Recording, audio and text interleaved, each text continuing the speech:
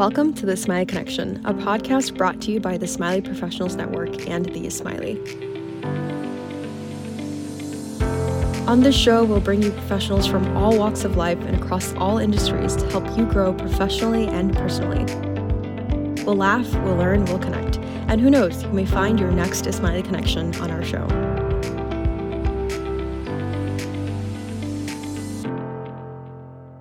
Yali Madad and hello to everyone. It's Reem Merchant, your host. And on today's show, we have Sonya Keshwani. Sonya is a strategic communication faculty member at Columbia University. She is a breast cancer survivor and a cancer-preneur, CEO and founder of Style Esteem Wardrobe, a line of fashionable head wraps for cancer patients.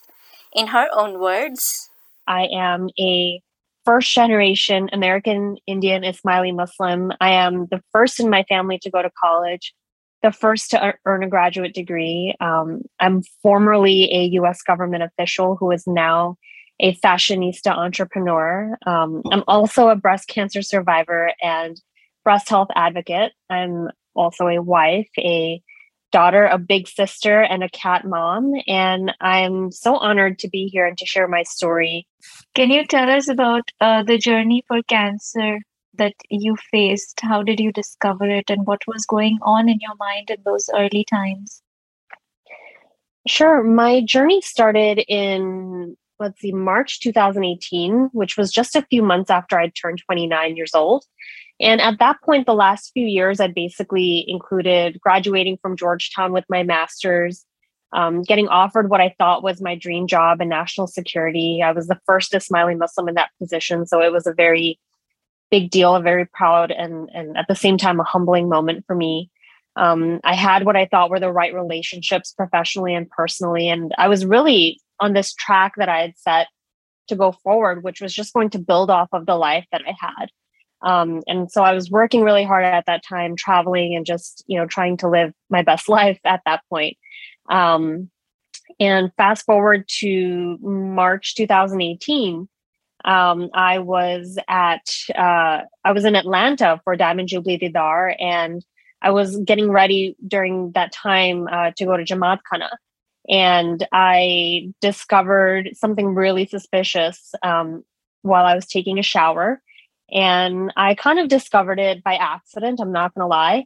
And it was something that was alarming to me because it was unusual for my body. It's, young women of that age, they tend to have lumps and bumps and benign cysts in their breasts, but I knew that that wasn't normal for me. So immediately I was very, very troubled by the discovery. And my personality is such that I really have to investigate and get the answers and not stop until I know what's at the root cause of this. And so that's what I did. I immediately, called my mom. She was on her way to Atlanta, but when she got to Atlanta later that day, I showed it to her. And then we went to Dr. Khwaja, who is now my oncologist, and showed him what I found, and he did an exam on me, a physical breast exam. And so at that time, we were all very much, on edge and very concerned and worried. At the same time, we were holding out hope that, given my age, given the lack of family history, given the, what I described earlier as the natural condition of dense breasts and what that holds as far as lumps and bumps and all that for people my age. We were holding out hope that it wasn't going to be anything serious and that, we would do, an ultrasound or a biopsy and that it would come back fine. And that's not what happened, of course. But, we were sort of fortunate that we were in a mental state where we were very much, working on our spirituality. It was the year of the Diamond Jubilee, and we were very much, unified as a family, unified as a community. And that spirit definitely bolstered my mental state at that time. It helped me sort of rise above my own body and sort of even leave my own body for a certain time during that Didar period and just kind of focus on what was all around us and that occasion and that moment. But yeah, there was definitely a duality of very scary, very worried thoughts, and then also very happy and very overcome with joy and spirituality at that time. Yep, that must have been very difficult. Also, difficult is the process of treatment, the chemotherapy. It is physically draining, at the same time, mentally and emotionally draining. How did you endure this phase? What kept you going? So, chemo, in my opinion, was the hardest part of my journey because I didn't know exactly how difficult it was going to be. With each progressive treatment, it just got worse and worse because the recovery was less and less. So the side effects were compounding.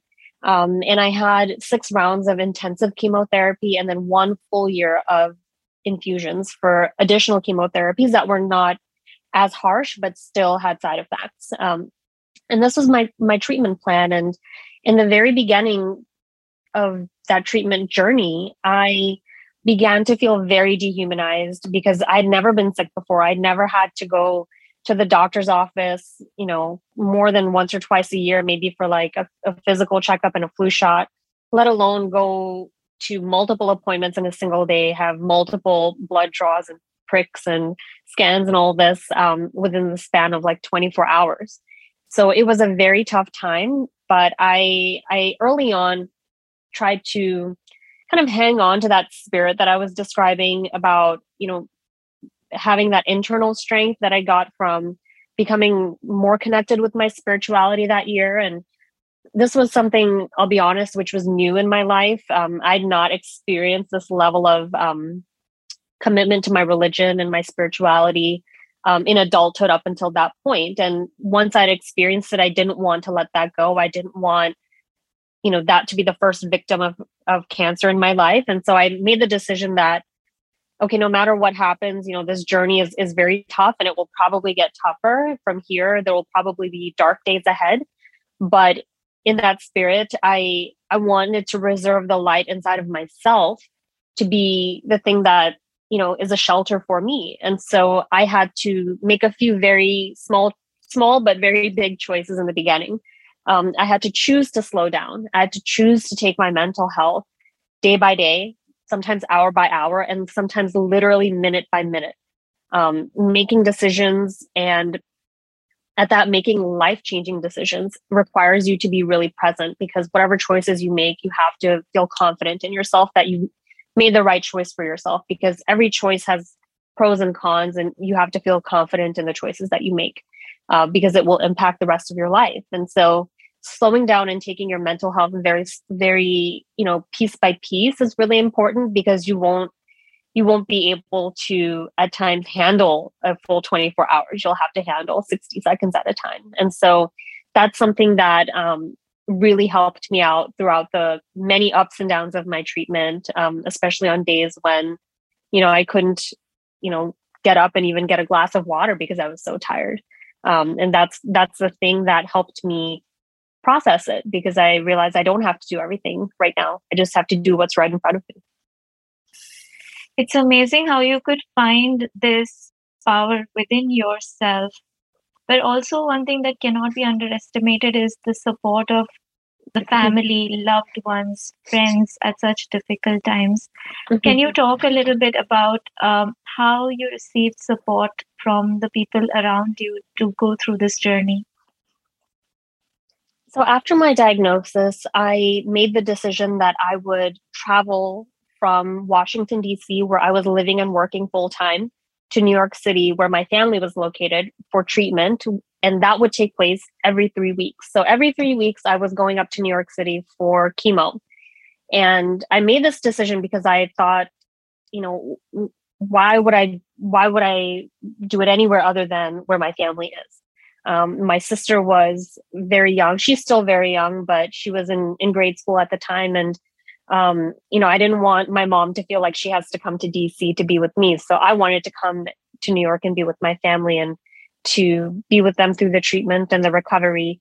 And this is something that definitely made just sort of an impact that I can't even measure to this day, because having my mom there sitting next to me while I'm in the infusion center, getting wired up for my treatments, and then having her at home and having my sister there and having my father there, and just kind of taking care of me through those moments where you're basically being taken apart piece by piece for this treatment and being put back together a new person each time this happens. And having having those little moments together with my parents, because they would take the time off from work to be there with me during treatment. And these little moments were things that I really began to value, because I realized I wouldn't have these times with my family had I not been in that situation. And even though, of course, I would give anything to not be in that situation,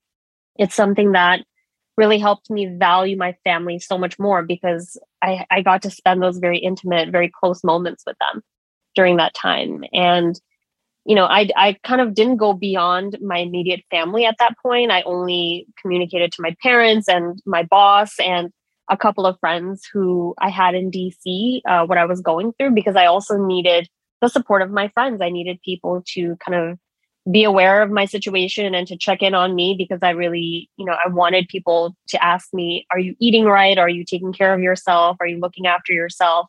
I also needed some friends to look in on my cat that I was leaving behind in DC each time I would travel. And so having that support, having that participation was really, really helpful. It was something that taught me, how to advise people as well going forward, because people ask, what should I say to someone who has cancer? What should I say to someone who is going through treatment? And what I always tell them is be active, be an active support in their lives, and ask them, what day-to-day things do you need help with? Do you need me to check in on you to see if you're doing X, Y, and Z? Do you need me to help you in your home with X, Y, and Z? And so those little, acts of service from my friends, people who would bring over care packages with like organic and sugar-free treats, those things were just so helpful, and it made me feel really special when my friends participated as well. It's amazing to see how your friends, family, even the community at large comes together at times of difficulty, whether it be for an individual or some sort of community struggle that everyone's facing. But there is one critical aspect to this. It's about your decision to talk about this subject, to address the subject. So how did you overcome that cultural stigma about opening up about your disease and telling people about it, not just your friends and family through the process of the treatment, but to the world at large, including in this podcast? Sure. So one thing I want to emphasize to anyone who is listening and going through a challenge is forget everyone else. Think about yourself. You are someone who you will be talking to about who you are and about your life and about everything that you're doing constantly. I mean, we all have this internal dialogue that is like pretty much nonstop. One can say it's even going on when we're asleep with our dreams. And so it's really important that you get right with yourself first and understand what your story means to you, understand how you want to address your story with yourself. How are you telling your story? Are you the hero in your story? Are you the victor? Are you someone who is, slaying dragons? I think that's very important. You need to understand who you are before you can tell your story to anyone else.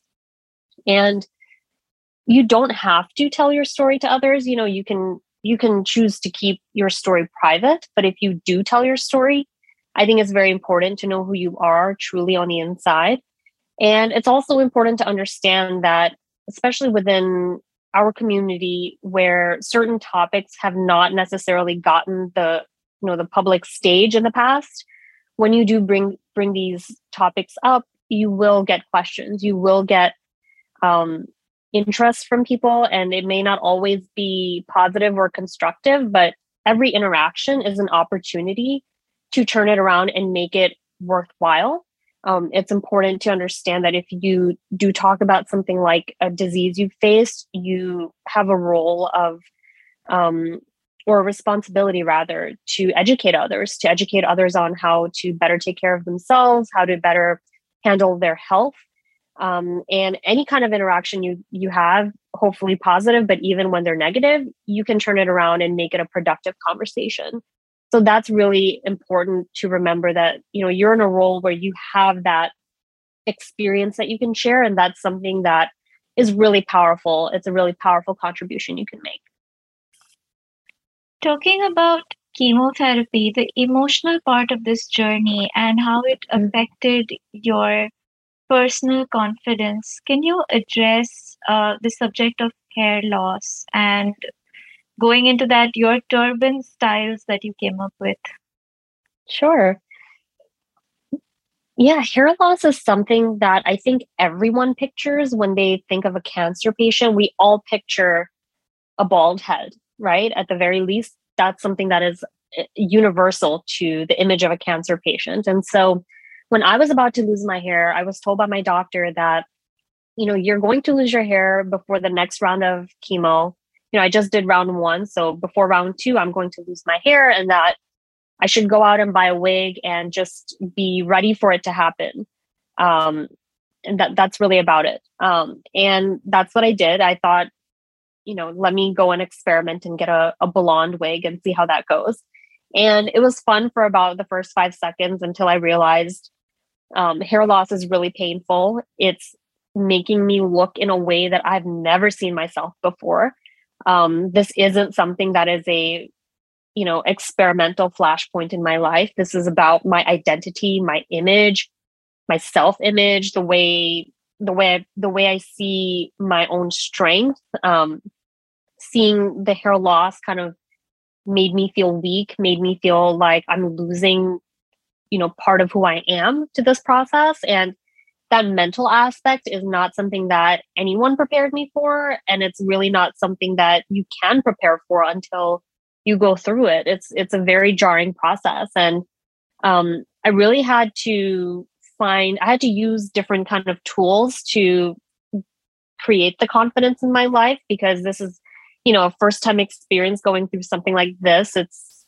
You can't really substitute for your hair, but you can channel yourself into other aspects of what makes you feel more like yourself. And so I did everything from trying out different, accessories and lipsticks, to creating a vision board or an inspo board where I had different quotes from my friends who have said really awesome kind of things about how I'm handling myself, and just reminding myself of the positive things that other people have said about me, people who know me really well.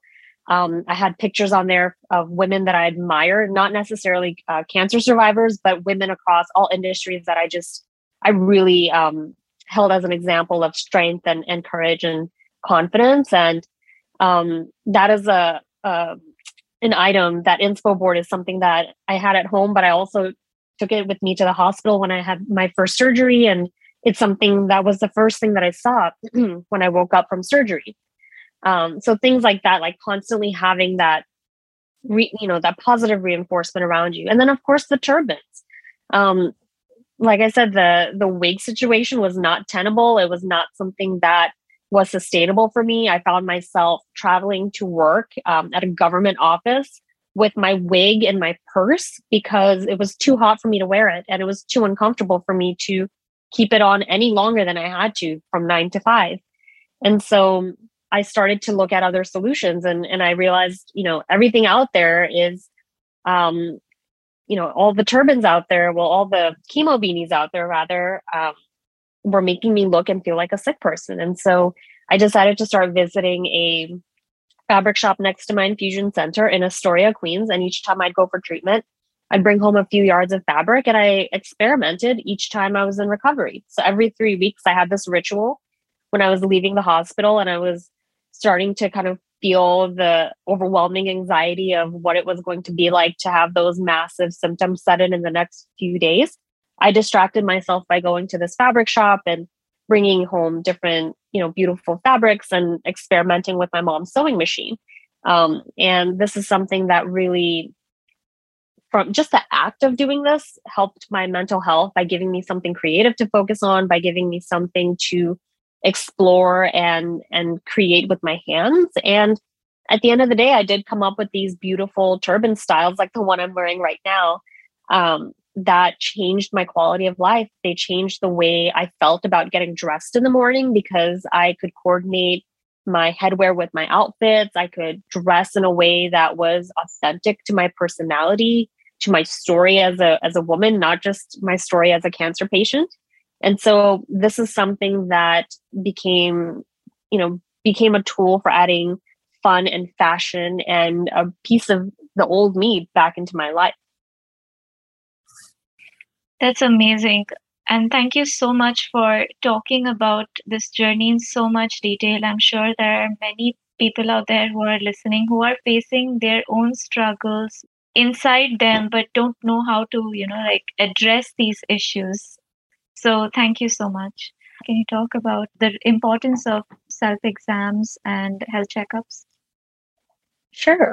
So breast self-exams are super, super important. Right now, breast cancer is the most common cancer globally. About 1 in 8 US women will develop breast cancer over the course of their lifetime. And, a lot of people think that this disease is closely related to genetics. And, that is true to an extent, that if you have a mutation, that it changes your risk factors. But overall, only about 5 to 10 cancers with breast cancer are linked to genetic mutations. About 85% of breast cancer occurrences are with women like myself who have no family history of breast cancer.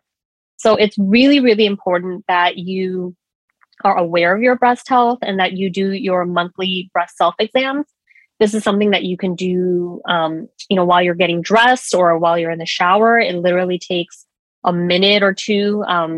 This is something that is very easy to do on your own. You don't even have to go to a doctor to do it. Although I do recommend you get your mammograms according to your age of risk factor, which you can look up. But basically, this is something that you can do on a month-to-month basis between those mammograms that you're getting, of course. And so, about 57% of breast cancer survivors detected the cancer themselves.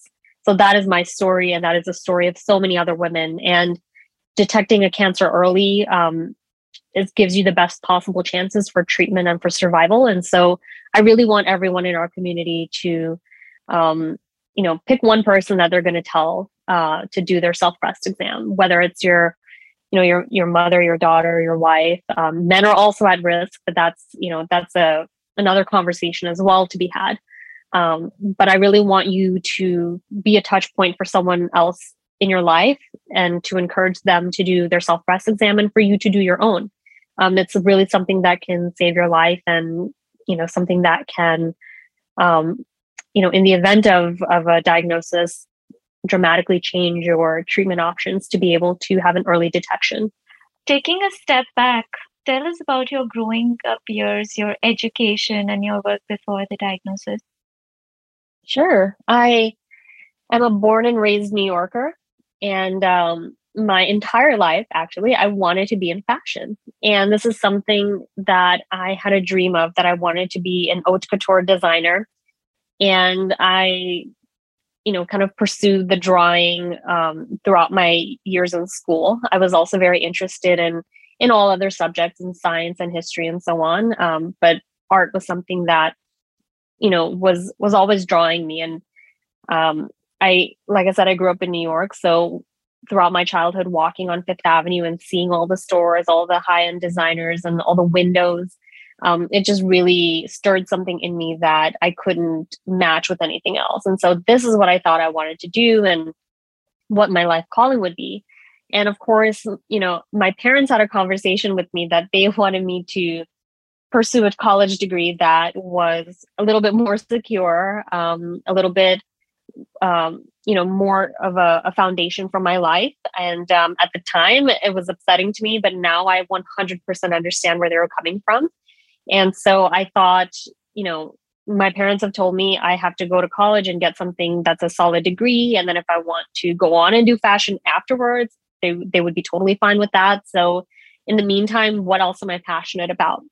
And it was right around the time that 9/11 had happened. And being an Ismaili Muslim in New York City, being not even a teenager when 9/11 happened, this is something that really opened my eyes and kind of showed me that we need more people like us in the rooms that matter in this country, in the rooms that decisions are made, in the rooms that impact, our society. And so that is what I decided I would pursue. I wanted to do international affairs. I wanted to go to Washington, D.C.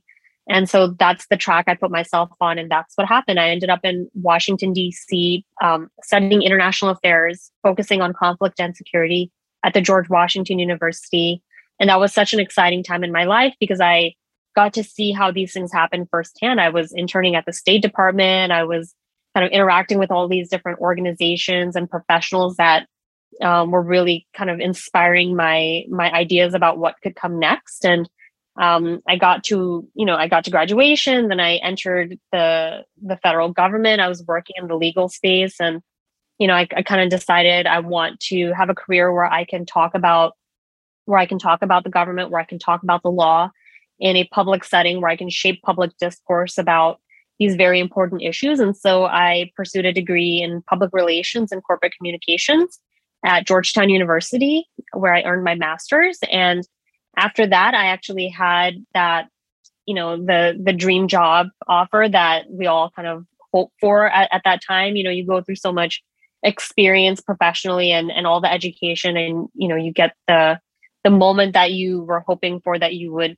be able to experience. And for me, that was a public affairs job at the Department of Justice, where I would be able to focus on national security. So it kind of came full circle on that other dream that I had about being in those rooms where people like us need to be.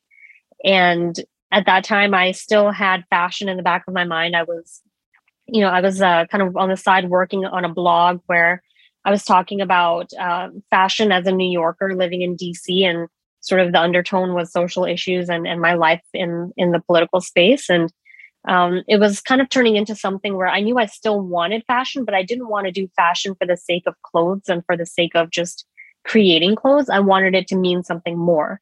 And so it kind of perfectly matched up with the time of my diagnosis, where I needed an item that was beautiful and functional, that would help me in a critical time of my life with an issue that goes far beyond skin deep. It's health, it's self-image, it's the resilience that you need to look in the mirror when you are looking different every single day because of chemo.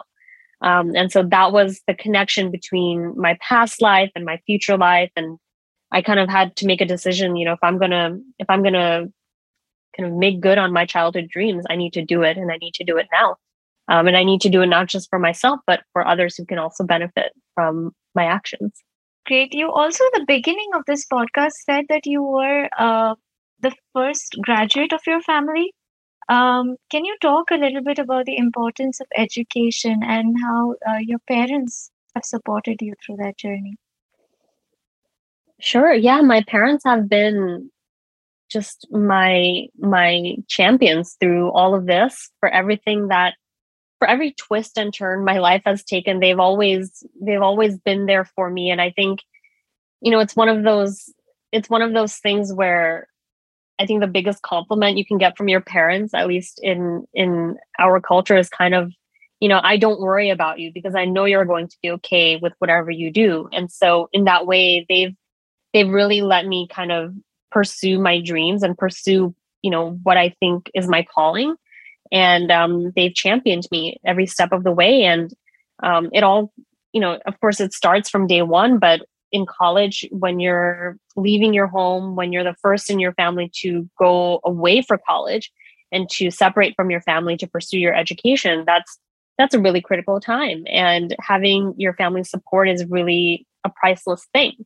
And I think the education part, where I was able to kind of go and pursue this kind of formalized path of education and career, is important. But there's kind of a little gem in there, which has really influenced my life. And that is when I graduated from the George Washington University. Our commencement speaker was actually Michelle Obama, and she came and she talked about service. She talked about being in service to others and being in service to your community. And she did this because she basically said, I think it was 100,000 hours of community service, if I'm not mistaken. If your school does 100,000 hours of community service, I will come and be your commencement speaker. And so that's what happened. And she came and she talked about the importance of, of being in service to others. And that is something that was a thread for me from graduating and having the support of my family and my community to looking forward. That is the lens in which I saw the next step of my life after college. On the same thought, what is the importance of faith and our ethics to you? Also, after having overcome your own journey with cancer, what made you want to extend this work that you do to others, to help others? So faith is really important because I think you have to understand that whatever you're going through in your life, that you have a very strong purpose within you. And sometimes you can feel like you are very lost and like you may not have that knowledge of what that purpose is, but that's okay, because that doesn't mean that that purpose is absent. It just means that you have not learned what it is yet. And so faith is really important because I think that helps you kind of keep going when you might not feel like it, when you're feeling overwhelmed, when you're feeling like maybe it's not worth it. It's something that gives you that confidence on the inside. And you also asked about Seva. What was the other question? Mm-hmm. How did you want to help others? So the concept of Seva is not just restricting help to yourself, spreading it out there. So how did you find that inspiration to go out there, help other cancer survivors, other fighters? I also know that you donate turbans through your organization. Yes. So for me, telling my story is about so much more than just myself. I'm doing this to be of service to others and to help others become aware of their own health and to help others talk to their own loved ones about breast health and about, their self-breast exams and how they should be, going to regular checkups and so forth. Because this is something that is just, I find that it's a missing piece in our community. And I got to a point in my diagnosis where I was the first in my family to be diagnosed. I didn't know anyone else who was out in the open in our community talking about breast health or about their own diagnosis. And I was kind of just like a voyeur on Instagram looking at other young women who are outside of our community who are talking about this. And it seemed like this was a very strong conversation on the outside, but not necessarily, within. And so that is something that I knew if I was going to make the decision to talk about my story one day, that would be part of it. And I knew that I had the sort of the ability to block out, the what will people say, what will people think? Because for me, it was more important for me to feel like my experiences had that purpose where I could give back and help others through what I've been through. And so talking about the health aspect is really important to me. And then also giving back turbans. We do a 1-for-1 donation. For each turban sold, we donate one to a cancer patient. And this is because of all the different sort of avenues of service that have existed around us that I've seen other people, even outside of our community, pursue in a way that is, carrying that thread of giving back and of selflessness. You are the CEO of Stylist Team and a faculty member at the Columbia University. Can you talk to us about these roles? Sure. So as CEO of Stylist Team, I consider it my job to change the conversation around hair loss and empowerment during treatment. And for me, it's about looking at hair loss as something that is before, during, and after treatment. It starts from the time that you are diagnosed and goes until the time that you are comfortable in your own hair and in your own skin again. And so changing the way we talk about being a cancer patient, changing the way we talk about fashion and self-image as a patient or as a woman going through hair problems. This is something that is really important to me. And it's a thread that weaves through everything that I do every day. And so every style that we create has a name that empowers you in your journey, in your hair journey. And everything else that comes after that, putting that turban on should be the same. Our resources that we create through our blog and through our social media, any event that we do and any other content that we put out, all of our community sort of touch points are there to help you remember that, your hair is really important, but you as a person are so much more than your hair. And that, your hair isn't something that should hold you back, whatever is going on with your hair. Because you as a person are always, you are always whole as you are, whether or not you believe it necessarily. And on the flip side, my role at Columbia University is something that I really love. I love being in that academic space. I'm someone who, much like all of us, our parents always emphasized education, and it was such a big part of growing up a Smiley and having that education in your life was always a privilege and always a gift. And it's something that I always have to pinch myself that this is something that I'm now giving back, from the position of teaching and being able to educate others and help others grow in their path and in their life calling is something that is really important to me. And so, this summer, I'm actually going to be teaching a very cause-based communications class. And this is something that I'm honored to be able to do because it's kind of a validation that, you're going down a path where you've learned so much that you can now give back and you can now teach this to others. And so feeling that validation internally is important. And it's something that I think we all should embrace when we feel it. And it's something that is important to build off of. And so those two things I find, being the CEO of Style Esteem and teaching at Columbia, they're very much, even though they're kind of two different worlds, they're actually very much connected for me. And whatever I gain in one area, I give back in the other. And so it's a cycle that kind of continues.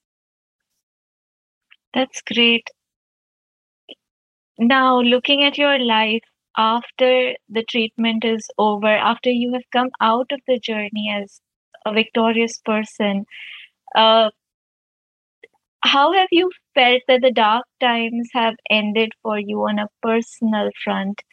During the time of your treatment, you might have felt that this is like a never-ending pain that I'm going through. But now that you're looking behind and you are actually at a much higher point in life than you were, how do you see life has changed? The reason I ask this is because a lot of our audience who are facing the struggles seem like they never end. So talk to us about how life has changed for you on the personal front after the treatment. Sure. So life itself is not, unfortunately, something that has a start and stop point to struggle, because there is struggle throughout life, and cancer is no different. When I was going through treatment, it was a very difficult time because it was very new to me and I had no idea what was going to happen. I had no idea what to do. There was no playbook that I was going by. And so going into that open darkness was a very challenging thing for me. And finishing active treatment, which took 1 year to do, was a very big moment for me. I really felt like that was a huge, huge chapter that I was putting behind me. And indeed it was. It was something that, helped me feel like I was closing out that chapter of my cancer journey. But going forward, it's not to say that there haven't been challenges. There's a lot of uncertainty, again, that you face, especially as a breast cancer survivor, because as a breast cancer survivor, we don't say we're in remission. We say that we have no evidence of disease, NED. And we say this because breast cancer is something that you have to monitor going forward until an indefinite time, because it is possible to have recurrences. It is possible to have other issues from, any kind of surgeries that you went through or any other treatment that you had. And so it's not to say that once treatment is over and the surgeries are done, that your life is completely different going forward. But again, I still employ the same mental technique of taking things, hour by hour, minute by minute. And on days where it's hard, that's what I have to do. And going into the forward of figuring out life as a survivor, figuring out, basic things like, how do I get my energy back? How do I get to feeling like I'm healthy again? How do I, run a business full time? These are all very challenging things. But one thing I would say is you need to fill your life with things that get you excited to get up in the morning. And so even if I'm having a hard day, even if I'm feeling like, okay, I don't know if I feel that great, I don't know if something is wrong, I don't know if I should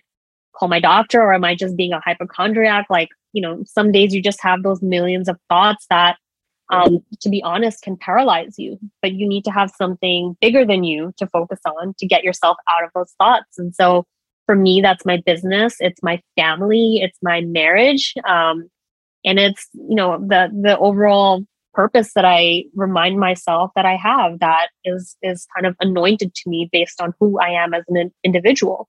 And so you need to think about that, because cancer itself is something that stays with you. Even when the disease is gone, the experience stays with you. The darkness doesn't leave you too far behind. It's something that you will always remember that you went through. But the good news is, each day that you get through after diagnosis, or after you receive that bad news of whatever challenge you're going through, you have to remember that you did that. You got through that day, and you got through the next day and the day after that. And who does that? A strong person does that. A brave person does that. Someone who is like really powerful and really strong does that. And you need to remember that that is very meaningful, and that is you. That is who you are. Last question. Can you share some food for thought for our audience who have so graciously taken the time to listen to this podcast? So there's a quote that I leaned on a lot during my treatment, and when I was deciding whether or not to launch my business and to go down that path. And the quote is by Lady Gaga. My cat's name also happens to be Lady Gaga, as a fun note. But Lady Gaga, the singer, she has a music video. And in that music video, she says, "You might say I lost it all, but I still had my bedazzler." And so this makes me think of, you can really lose everything in life. You can lose everything that you thought was supposed to be your life, but you still have within you that tool, that special something that makes you who you are, to rebuild and create magic. Thanks so much for listening to this episode of the Ismaili Connection. If you'd like to connect with Sonya Keshwani or learn more about any of the resources she mentioned, check out the show notes. And if you're enjoying the show so far, please give us a review and a 5-star rating on the Apple or Google podcast apps. It takes less than 5 minutes to do that, compared to the hours of work that goes into each podcast episode. So we'd be grateful for your time and support. We'd also love to hear your feedback. Reach out to us at ipnpodcast@ipnonline.net. This episode was produced by me and edited by the talented Kes Ali. Marketing for this episode was carried out by the stellar Amal Musa. Our cover art is designed by skilled Shakil Muhammad. Also, many thanks to Zoha Momin, the head of strategic initiatives at IPN. And lastly, I'd also like to thank the team behind SimonSays.ai, the software that helps the Ismaili Connection get its transcripts.